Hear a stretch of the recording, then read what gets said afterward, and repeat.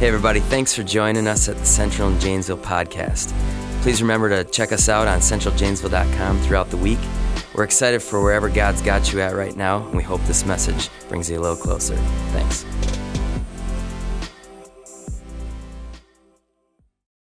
Hey, good morning everybody. How you doing today? Good. It's good to see your faces. My name is Josh, and it's an honor to be with you this morning. We are in a sermon series called Straight Outta Context. And we're just recognizing the fact that context matters. It matters so much that I want to show that first slide up there, Judy. You've probably seen these signs all over the country, right? In fact, everywhere I go and I see road construction, I see these signs protesting its work immediately after the construction zone, right? And I think this is one of the most effective anti-roadwork campaigns I've ever seen throughout the country. And I've traveled a lot, and I've seen them in every city, every state, no matter what. In fact, I think it's the best anti-anything campaign I've ever seen. And we all know that that's not what this means, right? You see this in the proper context, you know that road work is done. You can now proceed to the route or the speed that you were going, right? But what if I were to just write end road work on a cardboard piece of paper and just stand there on the highway? It would look like I'm protesting it, correct? Like I'm anti-road work. But we all know, context matters. That's not what it means. Or I want you to just have some fun with me this morning and help me discern. There are some songs we sing in church that sound a lot like they could be songs that you danced to in junior high. If you don't know the context, you think it's just another love song sung to a girl or a guy, and it's very romantic. So I want to test your knowledge and see if you know if these lyrics are from a song that is a song we would sing in church, or if it's from a song you would hear on Magic 98. So let's look at that first slide, Judy. You're the light in my deepest, darkest hour. You're my savior when I fall. Is that a worship song or a pop love song? Who thinks it's a worship song? All right, we got some hands. Who thinks it's a pop love song? Does anybody know the lyric? It's from the Bee Gees, How Deep Is Your Love, right? Oh, that's a great song, right? All right, how about this one? Then you came along and put me back together, and every desire is now satisfied here in your love. Oh, that sounds sweet. Is that a worship song, anybody? What do you think, worship song? Okay. Is it a pop love song? Does anybody know the title? Elevation Worship, Graves into Gardens. Right? We sing that one in church. But if you didn't know the context, you'd just be like, oh, my girl. Right? All right. Teenagers in the room, you might know this one. I like this one. And all at once, you are the one I've been waiting for, King of my heart, body, and soul. Some of these lyrics sound a little creepy, right? Worship song, anybody? Oh, no one. You're all like, nope, too creepy for my good. Pop love song? Yeah, that one's called King of My Heart by T. Swift, right? All right, we got a couple more. My mom used to play this all the time when I was in 6th grade. Maybe you recognize it. You were my strength when I was weak. You were my voice when I couldn't speak. Is that a worship song, anybody? Okay. Or is that a pop love song? Any Celine Dion fans out there? Anybody want to try singing it? You remember it? Yeah, that's from like 1994. Hot dog. All right. How about a couple more? Your fragrance is intoxicating in our secret place. Talk about creepy, right? Ooh, what does that even mean? Your fragrance. My fragrance is not intoxicating at all. Ooh, what do we think? Is that a worship song, anybody? Or a pop love song? Or is it just a creepy stalker song? Maybe. Let's look at it. Casting crowns, your love is extravagant. Right, but in the right context, it's not as creepy, and we know who we're singing to or about or for. All right, you guys want to do one more? How about one more? I want my baby back ribs. Oh, what do we think? Is that a worship song? No one's going to even, oh, thank you, sir. Or is that a pop love song? Neither. It was in a commercial. But for some of us, we love ribs that much where we would err on the side of worshiping them a little bit. Well, today we are talking indeed about context, that context matters. not just the verse you're reading. You need to know who he's writing to. In this case, Paul's writing a letter to the Philippians. Who's he writing to? What's he writing about? What's the circumstance that Paul is writing from? And then all of that needs to be encompassed not only in the chapter or that book, but in all of the New Testament and all of the Old Testament combined, right? We need to know the narrative that is going on. We need to know the character and heart of God behind it, as well as the character and heart of Paul behind it. So today we are going to be talking about three things, and I've been practicing doing my preaching enough to know that when you do three things, you got to start them all with the same letter, and that they always have to come in sequences of threes. So let's try this. We are going to be talking today about exploring the content, embracing contentment, and enduring the call. Let's look at it first, exploring the content. So today we are talking about Philippians chapter 4, verse 13. And some of you may know that. I've had it memorized since 8th grade. And it was one of my favorite verses, but I never really knew the context of it. I always just heard it as a really encouraging verse that made me feel like I'm not alone and God's strength is right there with me. But that verse, can anybody quote it for me? Philippians 4:13. I can do what? Through Christ who strengthens me, right? But Paul is writing this verse out of the context of being imprisoned. And prison back in the day is not like prison today. It's not like he had 3 square meals. It's not like he had outdoor time or television time. In fact, one of my friends showed me a picture. He was just in Ephesus last month, and he showed me a picture of the holding cell that Paul and Peter would have been in. And it was literally a hole dug into the floor. Below that hole was just a 9-foot drop. The only way in was through that hole. So Paul and Peter would have been thrown into that hole 9 feet down to the ground. And the only way to receive any human contact or any gifts was through little slots in that hole. So when Paul was asking the church for a cloak because he was cold, they shoved it down through that hole. Or when he was asking for parchment and ink so that he could write these letters of encouragement to the churches, down through that hole.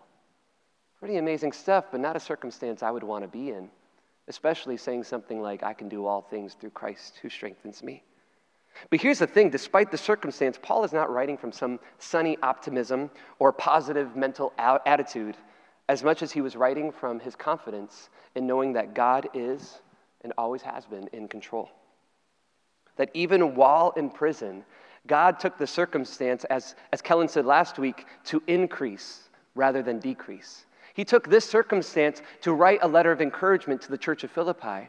And not only that, while in prison, he ministered to that Roman guard who he was chained to and brought him to the saving grace of Jesus Christ as well. He used these less than ideal circumstantial opportunities to minister and to increase rather than decrease. And gosh, this message, talking about the context of Paul in that circumstance, and then it leading to contentment, I got to be honest with you. I've been working on this for about a month, and it has been a test for me and my family. And I do believe that the enemy does attack when you're having to speak on the Lord's behalf. And so in talking about contentment, boy, have I been tested. We had 1 car totaled. Our van died on the middle of our way to vacation. 2 of our pets died, right? And circumstantial, they don't seem like, well, Paul was in prison, so Josh, come on. But in our context, this is rough. Finances are tight. I mean, who's there, right? But God has been showing me in real time how to practice contentment in the context of these horrible circumstances. And this is what Paul wants to write to us today. Let's start at verse 4. So rejoice in the Lord always. Again, I will say rejoice. Let your gentle spirit be known to all people. The Lord is near. He has not abandoned you.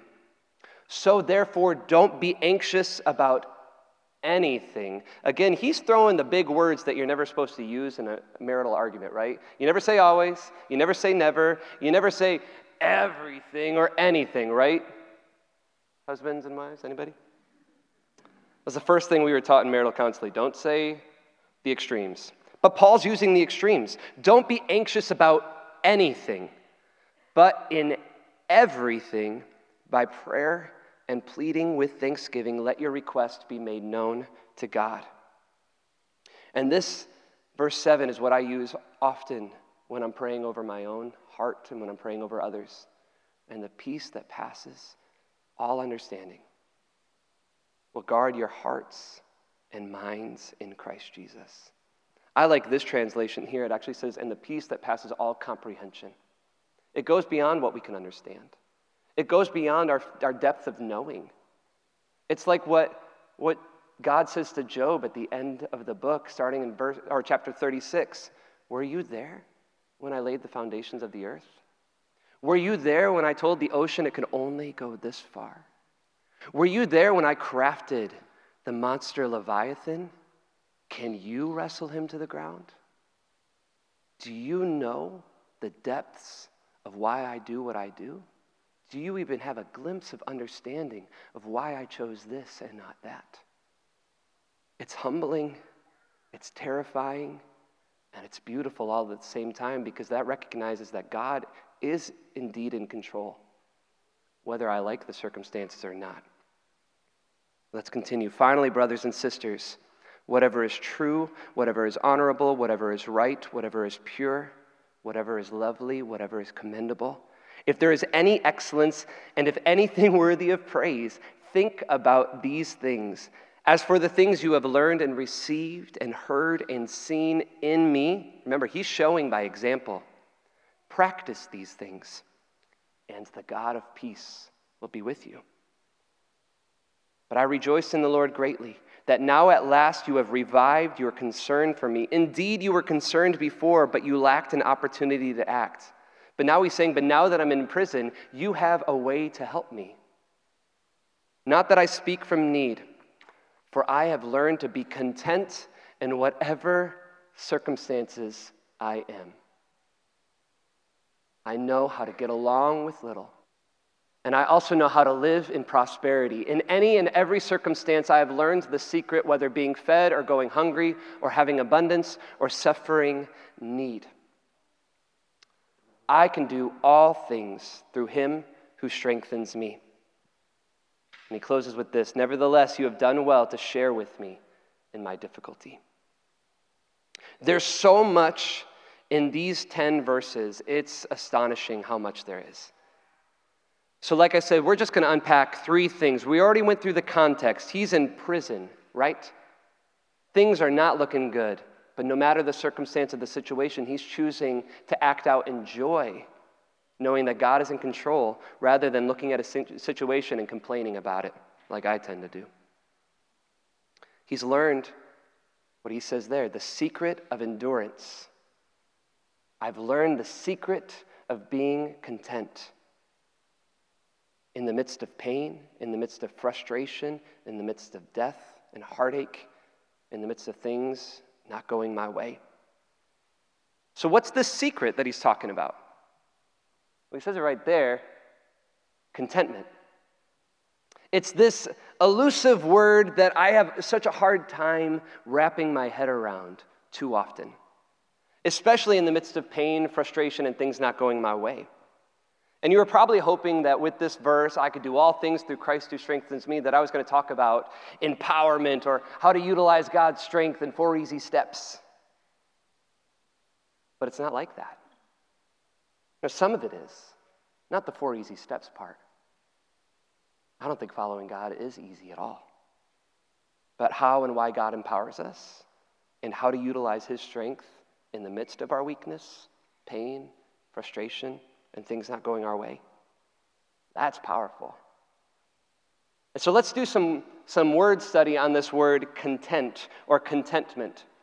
What does it mean? In the Greek, it's a word I don't know how to pronounce, so I'm not going to try it, but it means independent of our external circumstances, contented with one's lot, with one's means, though the slenderest.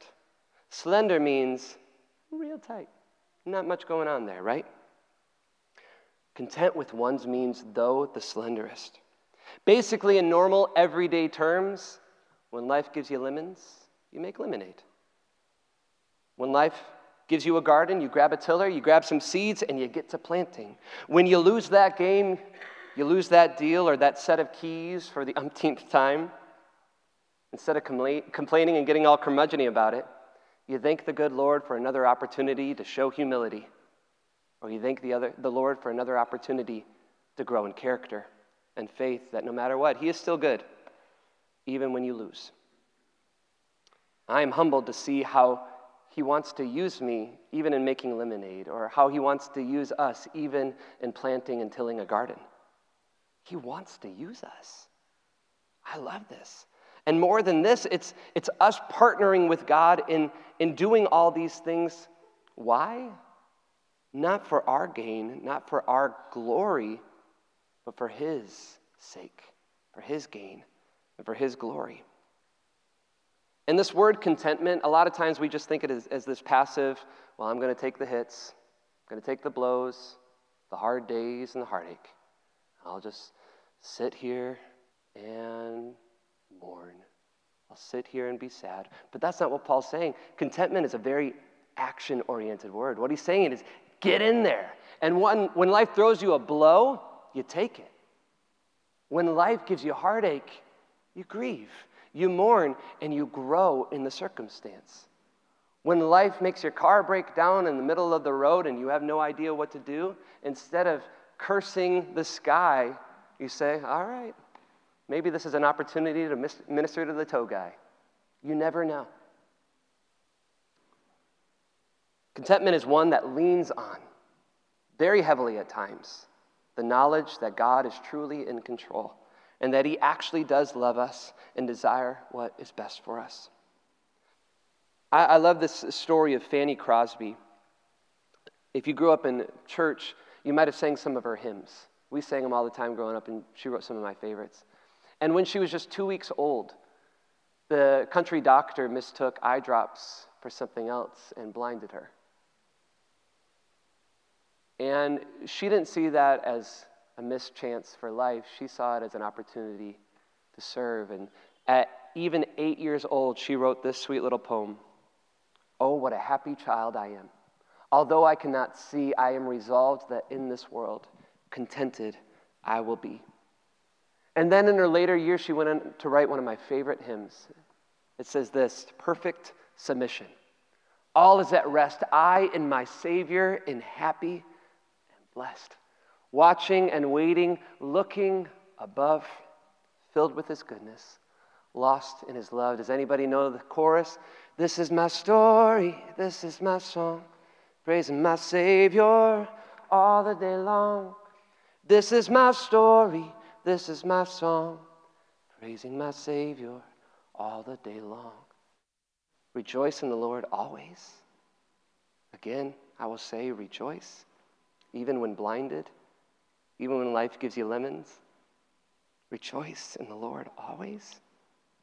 What about the bad days? What about the sleepless nights? What about the baby that won't stop crying? What about the remission of cancer or the relapse of another addiction? What about the loss of a loved one or a lost job? What about illness?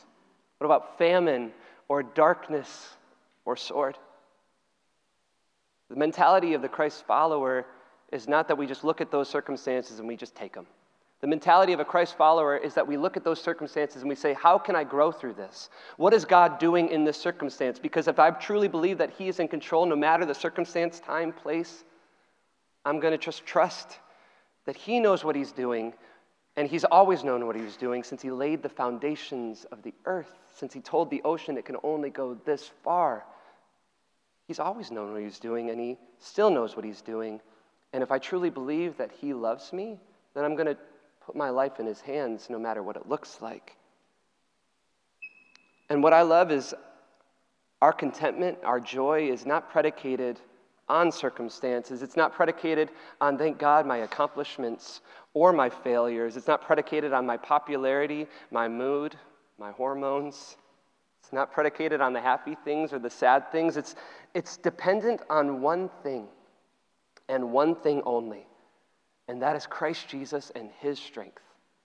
Because Lord knows my strength is not good enough.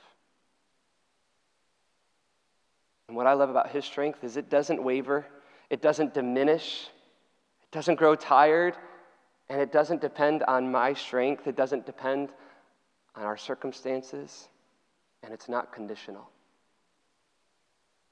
And friends, I believe that when we look at the passage, I can do all things through Christ who gives me strength, we put too much emphasis on the word me. I believe our mistake in reading this passage is misusing his strength for our personal gain. And pursuing personal gain the way we want it rather than the personal gain the way God desires, we find ourselves in a deep pit of discontent. And if you've known discontent, you know that it is never satiated. It is never satisfied. It always wants more, and it's never enough what we give to it. So what I learned early on is contentment, though it is very elusive, it is very consistent when I fall in line with it. Now, to give you a little story, I grew up playing in bands, and it was my dream to be in a band, to tour the world.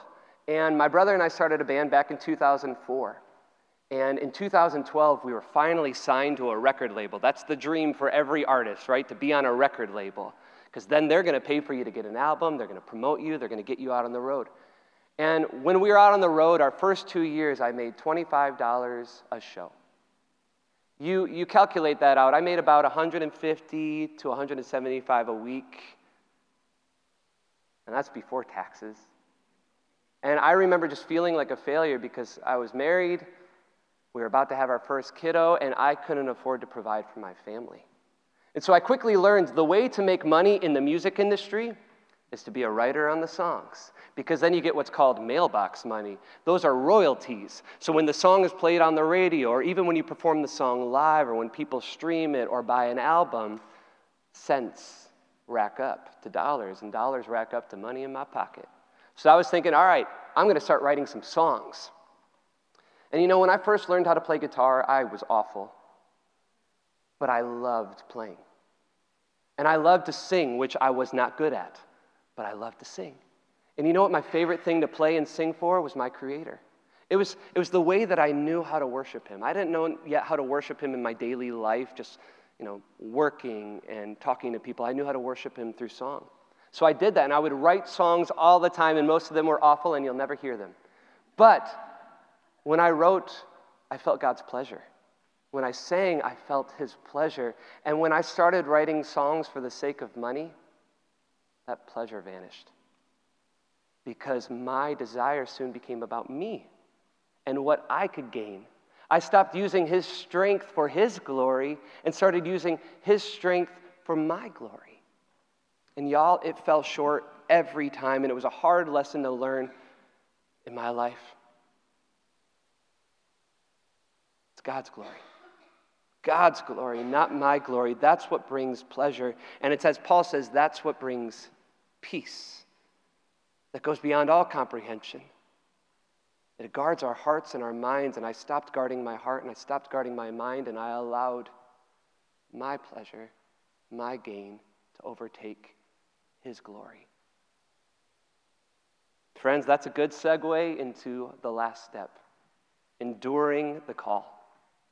All right, so we talked about context, we talked about contentment, then there's this last elusive word called the call. And the call's a funny thing. Growing up in church, we always thought that the call was where we went to college, who we would marry, those kind of things. What you do with your life. Being a doer rather than just a human being and being a beer, right? And I learned that the greatest commandment is this. Love the Lord your God with all your heart, soul, mind, and strength, and love your neighbor as you love yourself. This is all the laws and the prophets summed down in 2 simple steps. And what I love about this word call is though it's hinged on those things, it looks different for all of us. For me, it was playing guitar and singing for a season. And now it's being the best husband I can be, which sometimes I'm not very good at. And sometimes it's always being the best dad I can be, and sometimes I'm not very good at that either. But it looks different for all of us. For you, it might be being the best greeter at Walmart. It might be making the best cup of coffee and giving a smile to somebody who needs a smile.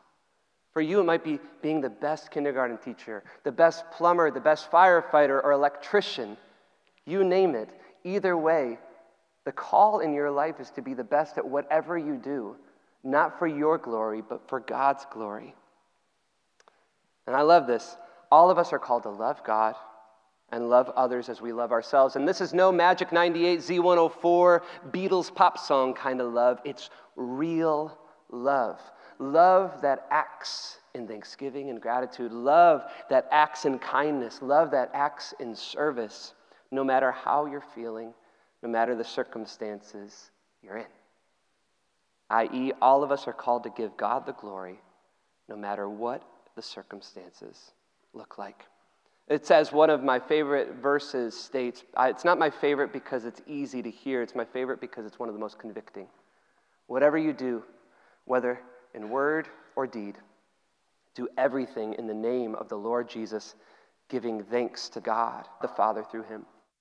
And perhaps like me, you discovered your passion and purpose through music, that it's a gift that allows you to glorify God and spread goodness to others. Or perhaps your giftedness is in something that is of the science world, which I don't comprehend, or the mathematics world, which I really don't comprehend. Or maybe it's being the best painter or kindergarten teacher or mother or firefighter, you name it. But whatever you do it all for the glory of God. And that doesn't just mean you're at work. That means you're going to and you're coming from. That means every conversation being seasoned with salt so that it is flavorful and good. And in all ways, it's rejoicing in the Lord always. And be encouraged. It's okay to feel unprepared for this call that God has in your life. When I began leading worship, like I said, I was awful. I knew 4 chords. And I rarely ever sang except in the shower. And even then, I was just like, I wasn't good. I never thought I'd sing for anybody. And I was just playing drums. I felt comfortable as a drummer. I was in the back. Nobody could see me. And the worship leader didn't show up. And 15 minutes before, the girl who didn't know how to play guitar, who was leading, she's like, do you know any instruments? I said, I know 4 chords. She said, good. Can you lead tonight? I led for the next 2.5 years. And thank God that was before smartphones and YouTube, because nobody wants to see that. But here's the thing is, I was not qualified for that call in my life. When she said, Josh, will you lead worship tonight? I wasn't qualified. I wasn't good enough. I didn't have the skills at all. But God didn't care. He said, don't worry. It's not your strength, it's mine. So how about instead of leaning on yourself, you lean a bit on me and just play those 4 chords that you know really well. Sing your heart out. So I did. And what I love is he didn't call somebody who was qualified for the job. He allowed me to grow in the qualification of the calling that he gave me. And there's this saying we always had in church growing up, God doesn't call the qualified, he qualifies the called. And what that means is simple. He doesn't call us to a task because we're strong enough and capable enough to get it done. He calls us because he wants to use us in all of our weaknesses and lack of ability. He calls us to rely on his strength through all of it. And I promise you, friends, when God calls you, he's going to qualify you. But it takes some preparation time. I think about it this way. If you're recruited to the Marines or the military, you're not ready yet. You have to go to boot camp, right? They train you. If you make it on the team, great.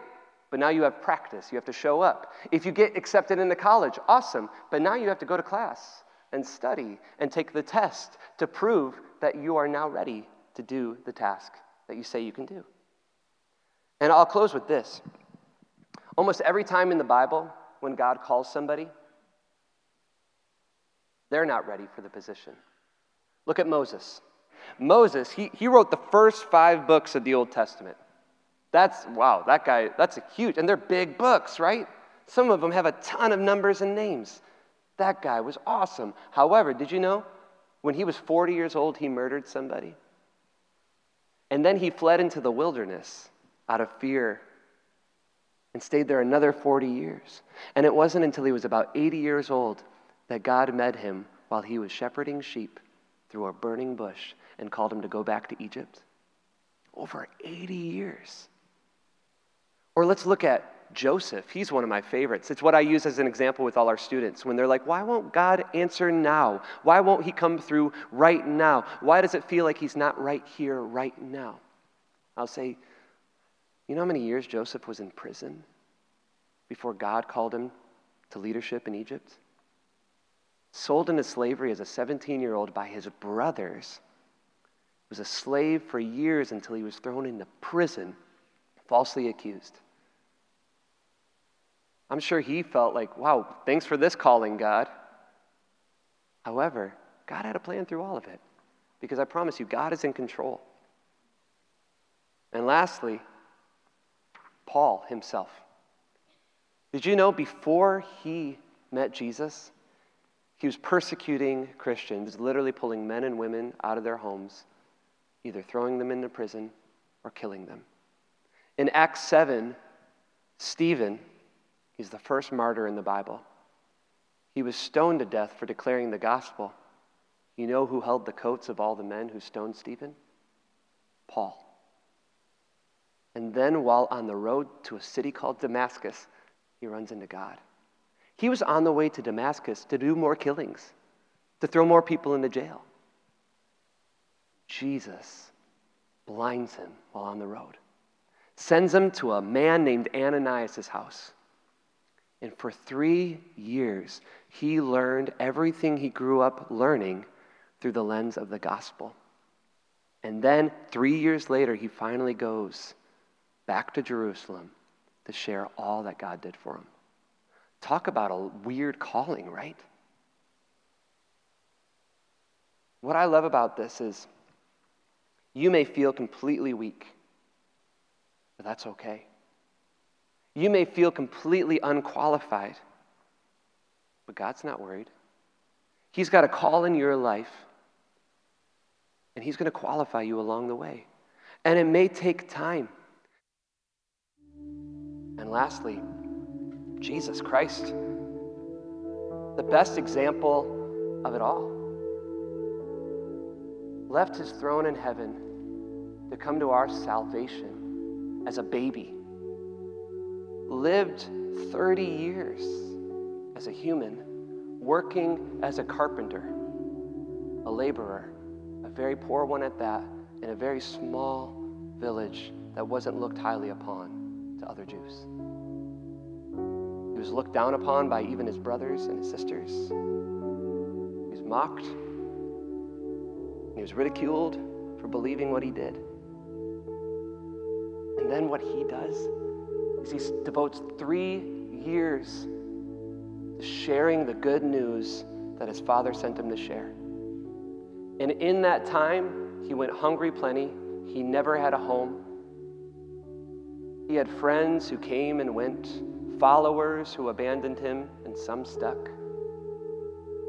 And then he willingly chose to go to a cross to die because that was the only way that all of us could have salvation.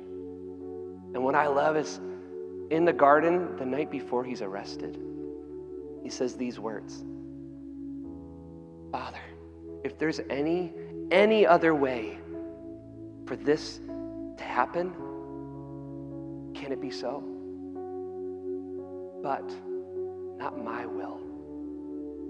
Yours be done.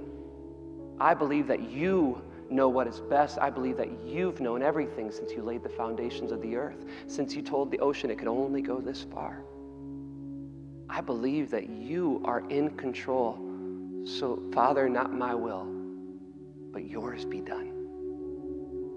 And what a great example that is. That whether it's the context you're in and the circumstances are grim, whether it's fighting with this elusive word of contentment and just trying to see the joy and hope no matter what, and rejoicing always through anything and giving thanks in everything, or whether it's this call on your life that God has whispered in your heart and given you a passion for and you don't feel good enough, I promise you, You may not be for a while, and that's okay. But through God's strength, he will make you good enough, and where you too can say, no matter the circumstances, can say, Lord, you're in control. Not my will, but yours be done. So friends, as we close tonight, if that's you, if you need to give your heart to Jesus, be it for the first time, or be it for the umpteenth time,